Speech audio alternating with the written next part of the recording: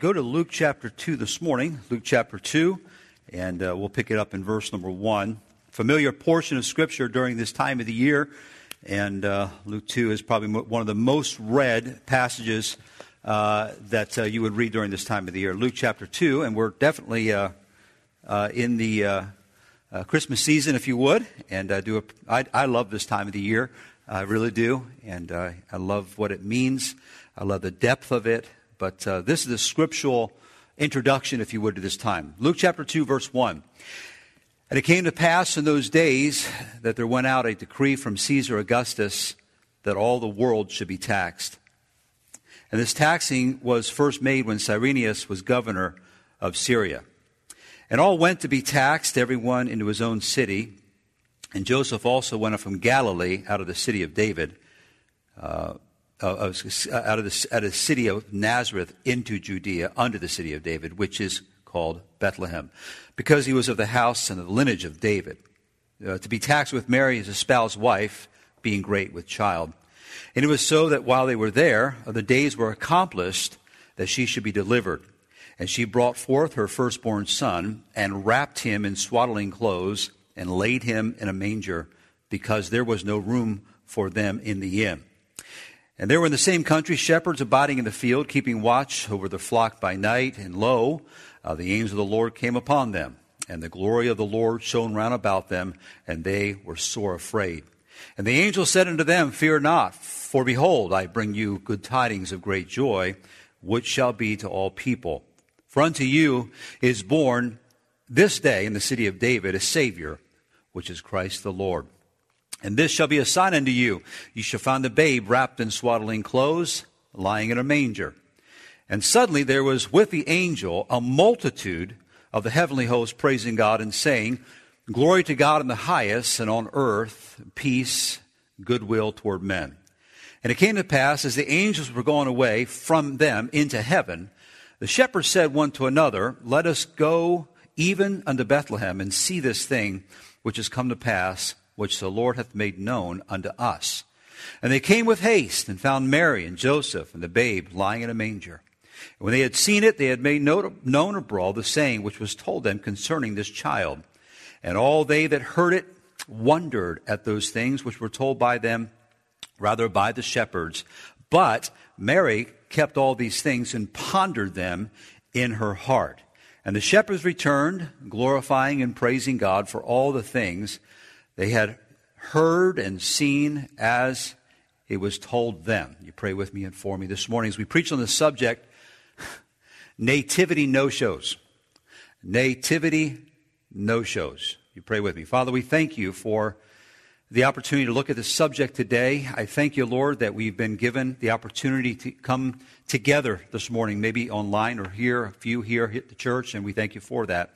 But Lord, we do pray that you give us grace to meet. We thank you, Lord, that we can pay attention closely to the Scriptures this morning.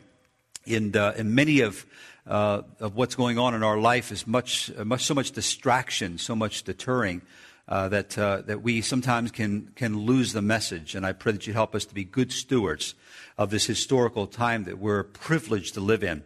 And give us grace, Lord, to go back 2,000 years, go back to a little city, and go back to a little town. Go back, Lord, to a little manger and look at the wonder of what this is. I pray that you'd help us, Lord, to examine, Lord, those that were not there. And thank you for all that you're doing. In Jesus' name we pray. Amen. As I said, for most people, Christmas is a wonderful time of the year. I mean, to me, I love it. We were talking, I think this morning, my wife said, I was talking about the meat we're going to be roasting and what we wanted to do. I like to do another deer backstrap. That was pretty good. We wrapped deer backstrap, stuffed it with some cream cheese and some bacon, seasoned it, and wrapped it in bacon and smoked it, brother, for about 2 hours. And was that delicious? But I don't have the say in that, so we're going to do, I think, beef this year again. But that was a wonderful thing to do. I just love this time of the year. I love what we get to celebrate. It's a time of the year when you think about God sending His Son into this world, this sin-cursed, wicked world, and to die for our sins. What a advent, first advent of Christ, the incarnation of our Savior. So we got family gatherings, we got delicious meals. meals, we got trees, we got tinsel, we got presents, we have music. It's a time of giving, it's a time of receiving. And I know the commercialization of this. You go into Rudolph the Red-Nosed Reindeer and Santa Claus is coming to town is the music you're going to hear. You're not going to hear much of a Savior coming. And that is continuing, as you know, to get more and more away from what it really means. But for most of us that are Bible believers, man, it is a time for us to be thankful. We're appreciative of the most precious gift that we could possibly receive, a Messiah, one that was going to redeem us. But for others, Christmas is not a joyful time of the year. There's people in Findlay right now, Findlay, Ohio, they're sitting down, and there is no family. Their husband walked out on them 2 years ago and took all the kids. And she's left alone, or vice versa. Or they lost their husband, they lost their wife, and they're sitting in a lonely house, and they're looking at walls, and they don't listen to Christmas music. It's not a joyful time for them. And that is a reality for even others. And so Christmas is in many respects painful for some people. And sometimes it's a time of overindulgence. We just eat too much. We gain too much weight. We got food. We overspend. We have to pay the credit card bills off. And it takes us all winter to get back in shape. And so Christmas is a time for many people, a different way of celebrating. But I'm trying to put together this thought here. When you see the Nativity, that embodies everything about what Christmas is. The Nativity is an incredible visual of what it is. And it's one of the most amazing scenes and one of the most controversial scenes that you'll find today. Nativity has been attacked by atheists. Atheists hate the Nativity. And I appreciate when a couple or a family puts Nativity in front of their home. We've been talking about doing that and try to do that every year, but we just don't get around to it. But I appreciate churches that have nativity scenes. I appreciate families that have nativity scenes because it is a simple reminder of a profound truth that Jesus Christ came into the world to save sinners. That's the nativity.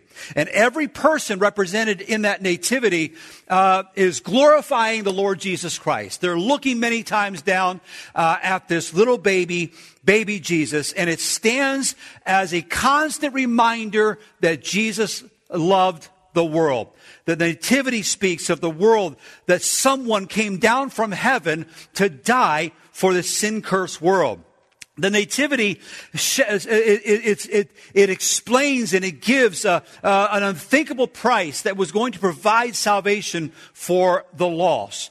The problem that I see with the nativity is that there's some people that, for the most part, should have been there. There are no-shows. And you think about it, these people that should have been there were part of the plan to bring the Savior into the world, but they weren't there at the time when he was born. And so think about it. You got the wise men. I know the wise men that came from the east came approximately 2 years after the birth of Christ. But in nativity scenes across the world, they kind of combine the two events, from the wise men to the shepherds and to the angels, and they sort of put them all together into one scene. And so for lack of confusion, the wise men are definitely 2 years after the birth of the Lord Jesus Christ. But nonetheless, they're put into that scene, so to speak, to note that there was something bigger happening in the world than just in Bethlehem or in Jerusalem. These men most likely came over from Babylon, reading the writings of Jeremiah and studying the scriptures of Daniel to come up with the idea that there is going to be a Savior that's going to come from the Jewish people. But think about it. You have the wise men in the nativity. You have the shepherds there, and they're usually there with the staffs. And then you have the angels above them singing the song that they sung here in chapter 2. You have Mary. You have Joseph. You have there in the manger. You have there Jesus, and even the animals. You have them typically represented in a nativity. But everyone in the nativity is someone that is portraying a worshiping of Jesus Christ, looking down. Usually they have a light coming out of the place that he would be laying. And the angels, according to Luke chapter 2, are worshiping God. The shepherds are coming to worship him. The wise men came to worship him. And even the animals in their own way are portrayed as somehow being thankful for the Lord Jesus Christ. And according to Romans chapter 1, verses 19 and 20, it's clear that even the animal kingdom will bow down and worship God. And so it's not unscriptural. And so you see people involved in the nativity, when you see it, are typically people that are worshiping the Lord. But we come away with the impression that Jesus died for only people that loved him. We come away with the idea that Jesus was there because there were people that were going to worship him. But I want to remind myself that he came into this world to give his life. He came into this world and he was going to be among people that would worship him, but the large majority of people that the Lord Jesus Christ would be around will be those that hated him. In Mark 10, the Bible says, "For even the Son of Man came not to be ministered unto, but to minister, and he gave his life a ransom for many." Now that's a long way from a nativity scene today, because the nativity scenes that you see today are mostly filled with those that are worshiping here. Can I say and submit this to you? There were a lot of people involved in the first advent of Christ that did not show up at that nativity scene. They did not show up at the birth of Christ. They were used by God to bring about the Savior, but they weren't there. And what I need to remember at this time of the year, Christmas, is that really throughout the year, that Jesus Christ did not come to the world to die for people that loved him. Because no one loves God naturally. He came into his own, the Bible says. Who is that? The Jewish people. And his own received him not. He came into a harsh, hateful, dangerous, self-righteous, God-hating world. It was anything but peaceful. And he came to give his life for those that wanted to kill him. Wow. What a contrast from our nativity scenes that we've seen. That's why the Bible says they that are whole need no physician, but they that are sick I came to call sinners unto repentance.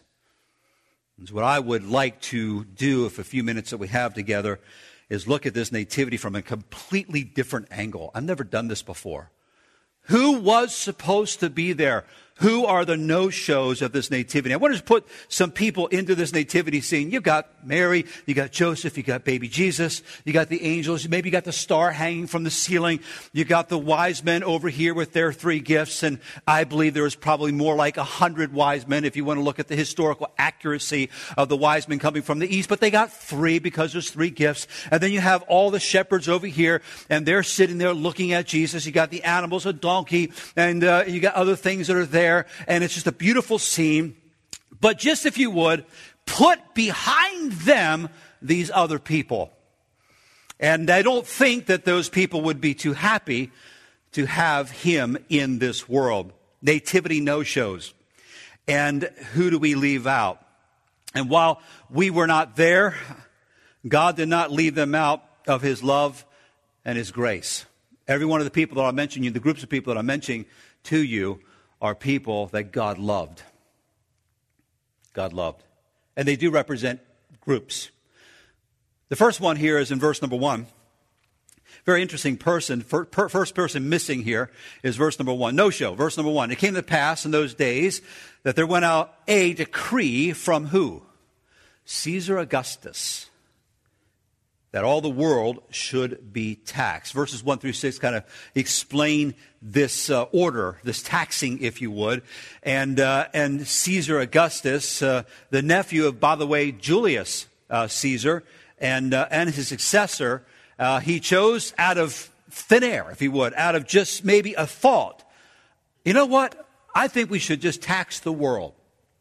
There's no reason given to why this taxing would go forth. But he came up with an idea that I want to tax the world. Now, the word August or Augusta means great. In fact, I found that in the 1828, the word August is a shortened word for Augustus, and it simply means awe, to be in awe of, grand, magnificent. And he named himself, by the way, Augustus, because he was grand. He was the cat's meow, so to speak. This dude thinks he's something, right? So he comes up with an idea. Let's tax the whole world. I'm grand. I'm great. By the way, the month of August is named after Augustus. Very interesting fact there. Simply means I'm going to take a tax. I'm going to take a census. And he wanted to know maybe how many people were in his kingdom. He wanted to perhaps have a preparation tax for leveling at the people to raise revenue. I don't know the reason for the tax. We just know that there's a tax. And he probably thought, man, this is a good idea. But where did that thought come from? What Augusta did not know is that God was giving him the idea to tax the world to bring about his plan. And the thought here is the true living God, not Augustus, not some pagan god that he's worshiping, was using this poor, ignorant Roman to bring about his will. That is amazing. What Augustus did not know is that God was using him, the ruler of the most powerful empire in the world, is going to be used by God to accomplish something that he did not understand. So the first point is it represents groups of people who are no-shows to the nativity, the ignorant. Augustus was an ignorant Roman emperor. He had no idea what he was doing. And let me say this while we're here. God does not necessarily use good people to accomplish his will. There are some that do not want God to use them that he uses. There are some that believe that God doesn't exist and he still uses them to accomplish his will. Augustus is a good point. God uses wicked people. God uses people that hate him. God uses people that curse him. God used Nebuchadnezzar. In fact, he called Nebuchadnezzar his servant. So God can use people from the strangest of tribes to the emperors across this world to accomplish his will. He's been doing this for 6,000 years of human history. And we really have no way of knowing the human reasoning why Augustus would say, let's tax the world. Have no idea. There's not mentioned in the scripture on why he did that. But we do know, however, that God was behind the scenes. And he was doing something that he would not have understood. I'll ask you, if you want to turn to the book, leave your finger there, go to the book of Galatians. There's a couple of verses in Galatians that will give you if you would, insight to what was happening in heaven to fulfill a prophecy that Augustus was going to be a part of ignorantly. I'm saying the no-shows at the nativity would be the ignorant, the Augustuses of the world. Watch what it says in verse 4. Galatians 4 and verse number 4. Now watch this phrase. But when the fullness of time was come. I want to come back to that phrase in a little bit. God sent forth his son, made of a woman, made under the law, to redeem them that were under the law, that we might receive the adoption of sons. It's interesting here, this phrase in verse number 4, when the fullness of time was come. In other words, there was a clock in heaven. God was counting. It wasn't full until this. Watch this. One preacher said it this way. It was almost as if the taxing was the very first thing. It was as if God says, I'm going to start this series of events by this decree. So when the taxing went forth, it set in motion all the way to the crucifixion and the resurrection, the beginning of the New Testament church. And so we find here that God works on time, or God works on a clock. That's why it says a fullness of time. I'll ask you not to turn there. If you'd like to, you could. But Romans 11:25, we are still in a clock. We're in a time. We're waiting for the second advent of Christ. The first advent was fulfilled when the fullness of time was come. God says it's time. Tax the world, Augustus. Oh, I think I'm going to tax the world. Thank you. He taxes the world. He's ignorant. He has no idea what he's doing. He's bringing about the fulfillment of Scripture, and I'm going to explain that a little bit, but it happened at the fullness of time. We are in another time period. The Bible talks about us being in the times of the Gentiles. In fact, it says in Romans 11:25, "For I would not, brethren, that ye should be ignorant of this mystery, lest ye should be wise in your own conceits." Conceit, it's birth deceit. It's conceit is coming from inside. You lie to yourself. Here's what it says, that blindness in part is happened to Israel until the fullness of the Gentiles be come in. So that's a very interesting phrase. Right now, Israel, for the most part, is in blindness to the gospel. But there's a time that is going to change. And it says here, the fullness of the Gentiles be come in. A very interesting phrase in Luke 21 talks about the time of the Gentiles. In fact, it says times, plural, of the Gentiles be fulfilled. Can I just say it this way, that God, I'm not going to go into that right now, God works on clocks. I don't know the clock. I don't know God's timing in heaven, but he's working on a time period. The first advent, the fullness of time was come. Set this tax out. It's going to set in motion prophecy. That's why I think, as much as I hate it, COVID-19 is not an accident. It didn't come by accident. Well, it came out of a Wuhan virus. It's a China virus. It may be.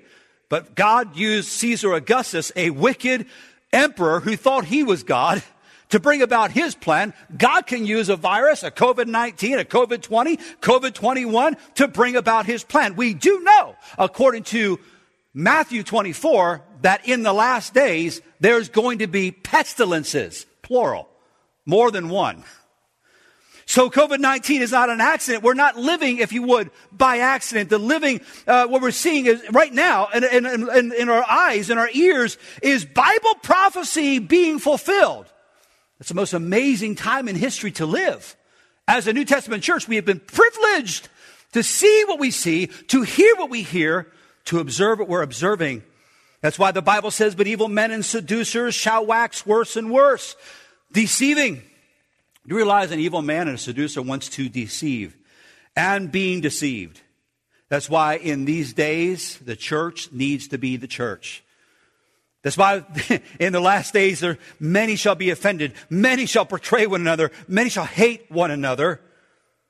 But all down through history, God has worked through very difficult times. Caesar Augustus, I'm going to put an idea in his heart. He doesn't know what's going to happen.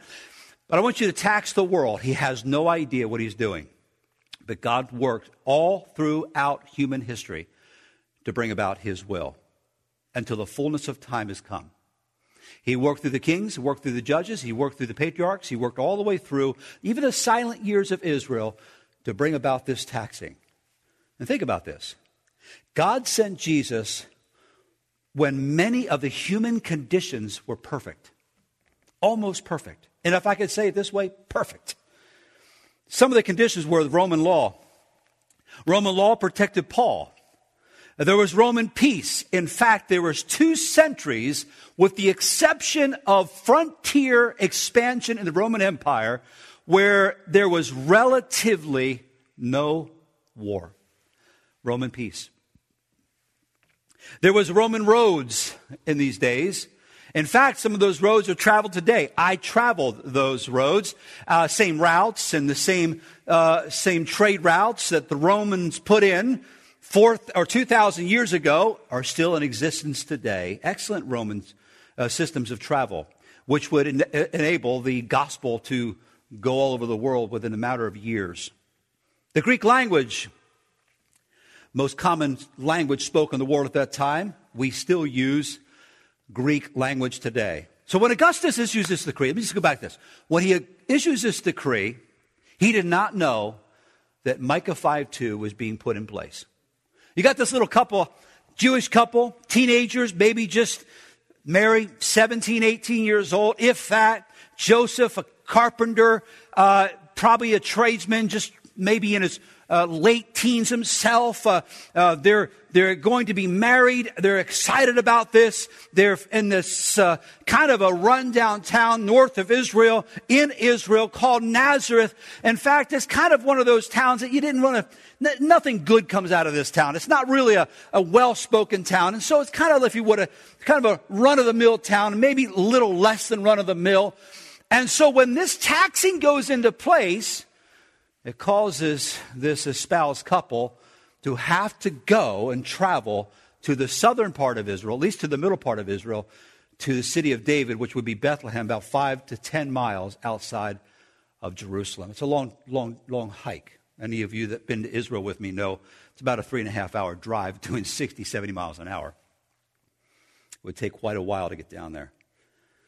But he was fulfilling Micah 5:2 when it says, "But thou, Bethlehem Ephrathah, though thou be little among the thousands of Judah, yet out of thee shall come forth unto me," that is to be ruler in Israel, "whose goings forth have been from the old and from everlasting."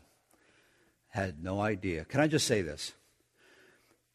Because Mary and Joseph were taxed, it required him to go back to a place he most likely has never been. The place of his ancestry birth, city of David. Prophecy being fulfilled. The point is this: Augustus was ignorant, but he was involved. He was involved by the hand of God. And yet he is just as much a part of the Christmas story as the wise men, as the shepherds, as Mary and Joseph. Maybe as not as Mary, but I'm telling you, he was part of it. And he wasn't there. He was a no-show. He was ignorant. And Jesus came into the world to save people just like Augustus. Ignorant people. They don't know. He came to save those who are ignorant of God, those that are living for themselves. He came to save the spiritually dead. He came to save the deceived, the depraved, and the doomed. Jesus came to save those that are lost. He came to save those who go through life as if there's no God. There are people that pass by our church when we're having church services and they have no idea what you're doing in that building.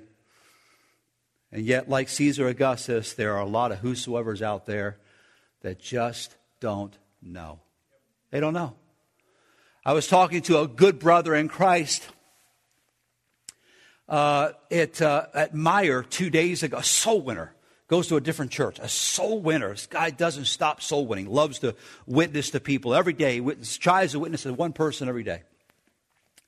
He feeds people there at the mission, he said, and he's not touting his own righteousness. He's praising God for what God is allowing him to do. And he's just tearing up, and we're sitting in line, and I'm listening to him, and we're just having a shouting time. He says, "Pastor, I was able to take some of the extra food from the mission, with permission from the mission, to some needy families in the town, and I found out there's a young Muslim girl that was there, and she was so happy to get some food, and she came out, we gave her some food." He says, "I usually ask the question, if you died today, are you 100% sure you go to heaven?" Of course, she had all the Muslim garb on. He knew she was Muslim. And she said but he said to me, he said, "I didn't ask that question. I said, would you come to church?" Now here's what she said: "I want to go to a Christian church." Is yours a Christian church? He says, "Absolutely it is. We teach about Jesus." She says, "I want to go to a Christian church. I hear that Christian is truth. I want to know more about Christ." Wow. Do you realize in the community that we live in, there are people that are living in total ignorance of who Christ is? And we walk by them every day. Every day. Mike Smith was telling me of a lady. You remember a dear lady, I'm not going to mention her name because we are live streaming, but she is a Muslim lady. She lives in Toledo. And she came and visited our church several months ago. He got a chance to talk to her yesterday. And she says, the answer to prayer, God is blessed. And she says, "I want to come back to church. And please, can I ask you, do you social distance and have mass in your church?" She goes, "Yeah, we will try to." She goes, "Oh, please do. I want to come." That's interesting. I'm saying that there are people that are out there that are full of fear that they need Christ. They need hope. We have depression, anxiety, suicide, drug addiction, drug overdoses, all-time highs on these major 5 things. Why? Because people need hope. They need a church to be what it should be. But if I were to look at that nativity scene, I would say the no-show for that nativity scene was the ignorant first. They didn't know, but Jesus died for the ignorant. The second group, look back in Luke chapter 2 if you would. Luke chapter 2, verse number 7. The no-shows of the nativity, verse number 7.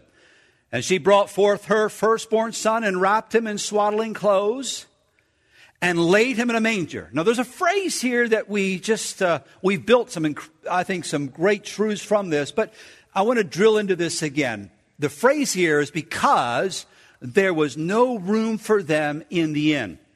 A very interesting study is looking at the inn in Bethlehem. You can find 2 Samuel and actually Jeremiah. You find a couple of references to perhaps the very inn that we're talking about, but that's just a different Bible study. But this person's interesting because it doesn't mention him, but we know that there were innkeepers. Innkeepers, they kept watch over the inn. They collected the money from the people that were going to stay there. And in the Middle East, it would be dangerous to travel.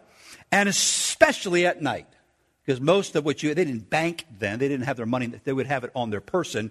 And so there was quite a bit of thievery and robbery in the Middle East, not like our modern day today. So they would need to have a place that they could rest and have some level of protection. So the ancient, if I could say it this way, inns, which would be our motels today, they would just be kind of a fenced-off area with somewhat of a lean-to, a place for you to lay down, a place for you to sleep, surrounded enclosure, and shelters people to bed down that night. It really was something to provide travelers a bit of safety and rest. But the innkeeper would have been there, and I got in my mind, here's Mary. She's on the back of the donkey. She's probably hunched over. The Bible says in verse 2, she's great with child. So she's about ready to deliver. And she's sitting on the donkey. The donkey's having a hard time because she's on the back. And so you can imagine, I'm picking the ladies. And so here is Joseph coming into the lobby there. And the guy on the other side, I got in my mind, he's smoking a cigar. He's got the Time magazine open. He's on the internet. He's surfing on his iPhone. And he asks, I need to come in. My wife is great with child. She's going to have a baby. And I need to have a place to stay. And he looks over the Time magazine and pulls up his iPhone and says, I have no room here. There's nothing here. There's nothing. And I can see over the shoulder of Joseph is Mary probably saying something like, it's getting close. Let's go. And innkeeper, Joseph and Mary, the scene has been played in my mind a lot, probably because of the movies that I've seen on this. But whether it's correct or not, I don't know. But I will say this. The statement that he makes, there is no room, could have been different. Could have been different. He could have gave up his room. He could have gave up his bed. He could have given Mary and Joseph his room for that night. Could have. I'm giving you a little speculation here. But his needs, his sleep was more important than Mary and Joseph's. After all, he's the innkeeper. This is a young couple from who knows where. I'll never see them again. So he points them maybe over to a manger. I don't know if it was his manger. I don't know whose manger it is, but get off my porch. The truth is, the innkeeper was unmoved by Mary, unmoved at all by this woman that's about to have a baby, great with child. Now, I thought about this.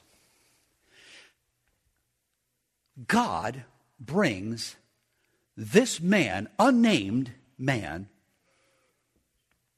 face to face with the Savior of humanity.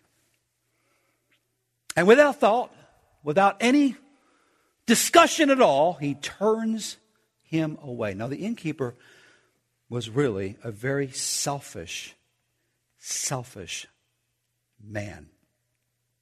But he's part of the Christmas story. I mean, without him, we don't have a manger birth. We didn't mention that he needs to be included. This man missed the birth of Christ because his needs were more important than Mary and Joseph. Think about this. Can you imagine if he was not selfish, if he were saying, you know what, I have a bed. That woman needs to get a bed.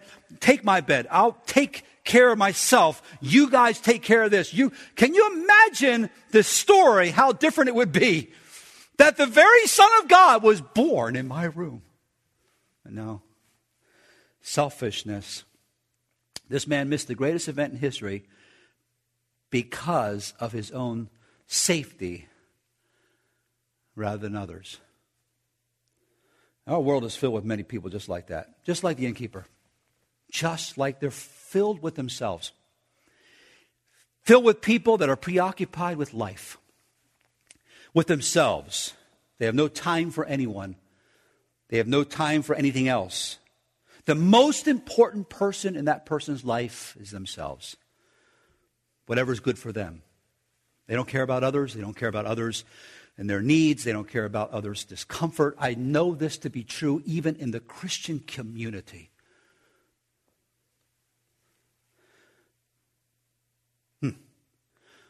But when they hear the gospel, they're just so selfish, they don't care. They don't think about God. They don't think about the Lord Jesus Christ. They don't think about the gospel of grace. They don't think about the things that are eternal. They're so wrapped up in themselves. The no-show, second no-show, is the selfish. But he died for selfish people. I dare say that the church is filled many times with selfishness. What is good for me? What are my rights? Do you realize in the Laodicean church, the word Laodicean means rights of the people. People are more concerned about their rights than being biblically centered. That's just a fact, Jack. And there's no Jacks here, but if you're a Jack, that's to you. They have agendas. They have desires. Good people. But they don't think through the pages of Scripture. They're more politically motivated than they are biblically motivated. They're more externally motivated than internally motivated by the Holy Spirit. Very rude people to say no to Mary and Joseph. I don't need you here. My comfort, my safety, my health is more important than you. Go somewhere else. They are part, by the way, of the whosoevers. And there are a lot of lost people like that today. They drive by the church. They have no concern for anyone else but themselves. Selfish people, self-centered people, prideful people can hear the gospel and get saved. That's why Jesus said in the last day, Jesus stood and cried, saying, if any man will thirst, let him come unto me and drink. That means whoever is prideful, whoever is filled with themselves can still get help. Second group, selfish people. This third group, and I may finish with this. I've got three more, but we don't have time. We actually do have time. Look at Luke 2, verse 15. This third group of people, again, not mentioned, but it's interesting. And it came to pass, as the angels were gone away from them into heaven, the shepherds said one to another, let us now go even unto Bethlehem and see this thing which is come to pass, which the Lord hath made known unto us. And they came with haste and found Mary and Joseph and the babe lying in a manger. And when they had seen it, watch this phrase, they made known abroad the saying which was told them concerning this child. And all, verse 18, and all they that heard it wondered at those things which were told them by the shepherds. Introduce this other group of people, are people that I would say are just simply indifferent.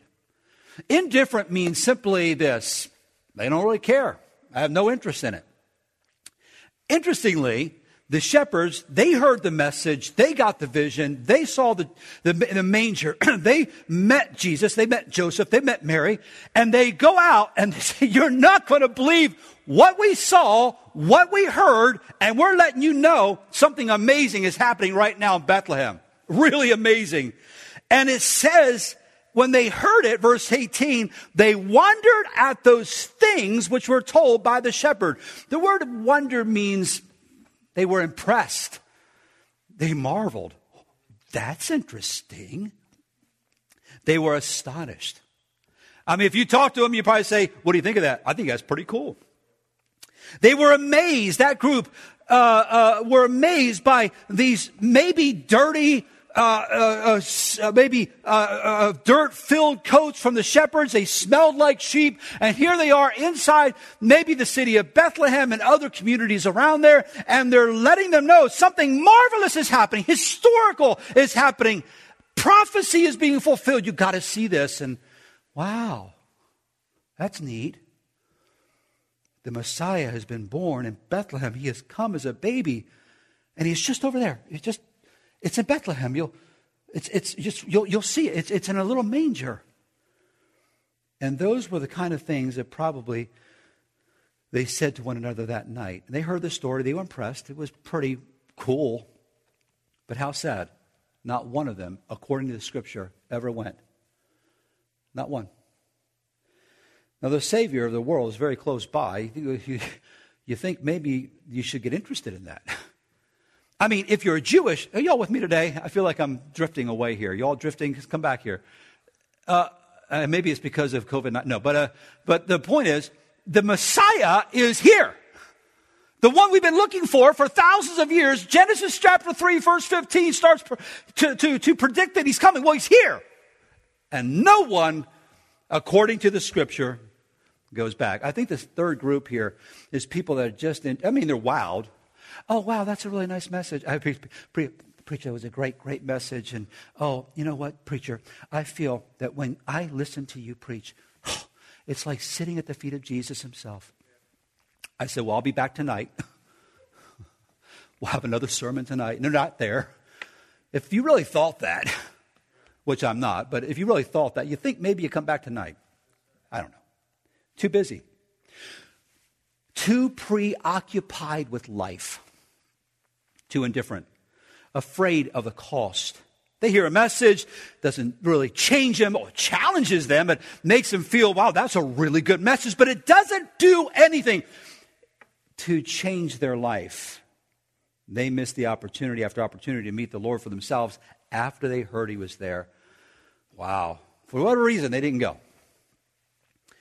They missed out on being in the most historically beautiful scene in human history. They weren't there. Jesus came for people like that. He came for people that are just not interested. They're caught up in their own lives. They're caught up in their own plans. It borders being selfish, but it's a little bit different than selfish because it's a ho-hum attitude. It's, I don't care. I have no interest. And such were some of you before you got saved.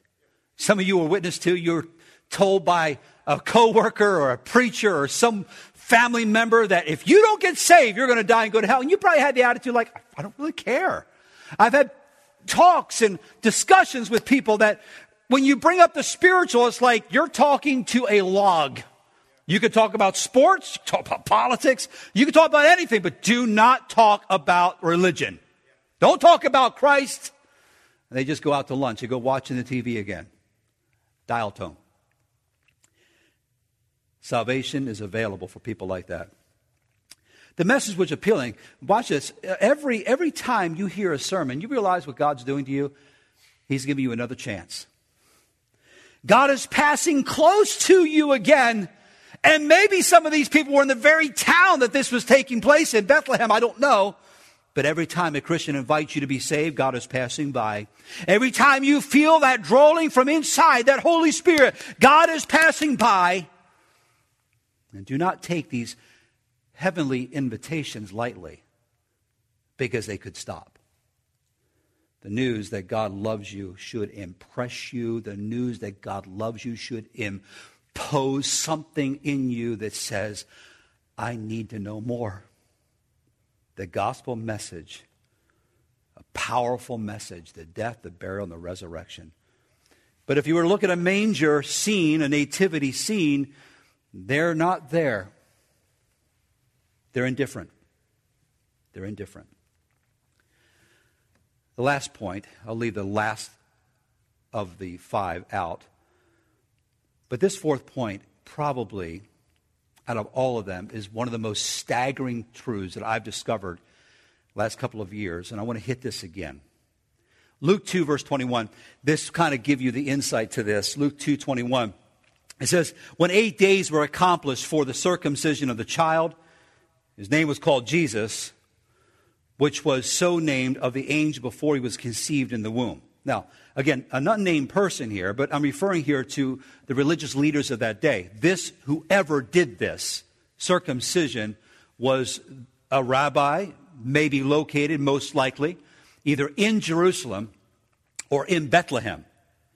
And that rabbi would have circumcised, under the law, circumcised that child on the 8th day. And this religious man placed his hands on the very Son of God. I've had the opportunity to see that happen twice in my home. Not trying to be descriptive on that, but it's amazing, amazing to see. The Jewish Messiah, right there, before him, vulnerable. But because of his religion, self-righteousness, didn't see it. Consider the chief priests and the scribes in Matthew chapter 2. When they were confused, all of Jerusalem was in an uproar. They had no idea what was happening. These men coming from the east, most likely 100 to 150 men coming into Jerusalem a couple years after the birth of Christ, and they're bringing gifts. They're wondering, where is Messiah? Where is the King of the Jews? We have come to worship him. And you read Matthew chapter 2, and you'll see they didn't know what they were talking about. So Herod, he calls in the scribes. He brings them in. He says, you guys know the Bible. Tell us, where's this Messiah going to be born? And they, of course, knew, Micah chapter 5, verse number 2, that it would be indeed Bethlehem. Can I just say this? They're so caught up in their religion, they miss the Messiah. Missed them. I mean, you got a star that they didn't see that's predicted in Numbers 24, verse number 7. They got these Babylonians, most likely, coming to them and wanting to worship this king. You've got the political upheaval inside Jerusalem at this time. You got Roman rule. You've got all kinds of things going on. Political, you got civil unrest. And on top of all that, they're coming in saying, we want to worship this Savior. Who is he? Where is he? We don't know. The people that, by the way, the people that should have known didn't get it. They were so full with themselves. Listen, if I were to look at the nativity scene, yes, it would be missing Caesar Augustus. He was part of it. It's missing the indifferent. It's missing those that are selfish. But maybe in the background, you could see all these scribes and Pharisees sitting back there. Missed it too. Wow. It reminds us of so many today that join churches to be religious and die and go to hell. Reminds us of many that went through the baptistry tanks, or they went to a prayer meeting, or their dad was a minister, or they somehow know some scripture, and they think that maybe they're some kind of connection to heaven. No. Self-righteousness will take you right to hell. Without a life-changing, sin-killing, eternal thinking relationship with God through Jesus Christ, you're going to die. And you're going to leave this world, and you're going to split hell wide open. Jesus died for people like you. He died for people like that. Self-righteous. They're religious, but they're lost. He died to deliver the deceived from their deception. I can go to Saul of Tarsus, self-righteous, righteous, and yet he was lost and needed to be saved. So if I looked at the nativity scene today, I would say, wow, beautiful. Jesus didn't die for people that loved him. He died for people that even hated him. And they are no-shows, but they represent groups of people all over the world.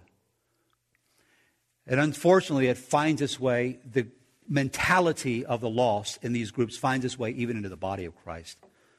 It really does, unfortunately. And we leave out many times the ignorant, the selfish people, the indifferent, the self-righteous are all part of God's amazing plan to save sinners. Now, if you're here this morning, you're watching online, say, Pastor, I feel like that's me. You realize the Christmas message is not just about the manger scene, which is an incredible scene. The Christmas message is about a Savior that was born to die. He came into a hating world, and they still hate Christ. They still hate his message. You would not believe what the churches are being faced with today. And maybe you do. The internal struggles that are going on in churches, the external struggles that are lied about, criticized, manipulated. Why? Because they hate Christ. They hate the gospel. But yet, Jesus loves them, and he's died for their sins. If you're here and you're joining us online, Jesus loved you 2,000 years ago when he gave himself to be a sacrifice for you. He loved you when they beat him. He loved you when they crucified him. He loved you when they put stripes on his back. He loved you when they nailed him to that cross. He loved you when they spat upon him. He loved you when they plucked out his beard. He loved you when they planted a crown of thorns in his head. He loved you when he said, Father, forgive them, for they know not what they do. He loved you. Yes, self-righteous. Yes, indifferent. Yes, selfish. Yes. Don't be a no-show in heaven because you're part of these groups that will not change. Don't be ignorant. The prophecies that Jesus Christ fulfilled are over 330, give or take 2. The chances of one person fulfilling all 330 prophecies in the Bible is beyond a mathematical possibility. There's no way, unless he was the Son of God. Do the math. Don't be ignorant. And he's returning. He's coming back. What we're in today is part of God's plan. Part of God's plan. I preached a message a couple years ago, Did John See You? It's a scene in heaven that takes us to the future of those that are untold numbers of people praising God. But did he see you in heaven? John, did he see you? Was your face there? Was your face being recognized by John? Or were you a no-show? Because the Bible says, depart from me, for I never knew you. Ye that work iniquity. You're not going to be a part of the family of God. You're not going to be having eternal bliss in heaven because you have failed to recognize who Christ is. You're too ignorant. Not an excuse. You just don't know. You're too selfish. You're too self-righteous. And you're too indifferent. Wherever you are today, Jesus loves you and he died for your sins. Please get saved. Please accept Christ as Savior. And listen, for the church today that's watching, if you're exhibiting any one of the characteristics of any one of these groups, hey, let's put it at the cross. Let's be Bible believers. Let's be Bible believers. Let's set our hopes on heaven. Set our eyes on that which we cannot see. I don't like where we're living. I don't like it either. But this world is not my home. I'm looking for a city whose builder and maker is God. If the Bible says has a foundation whose builder and maker is God, and that is eternal in the heavens. And one day it's coming. It'll be here. Are you saved?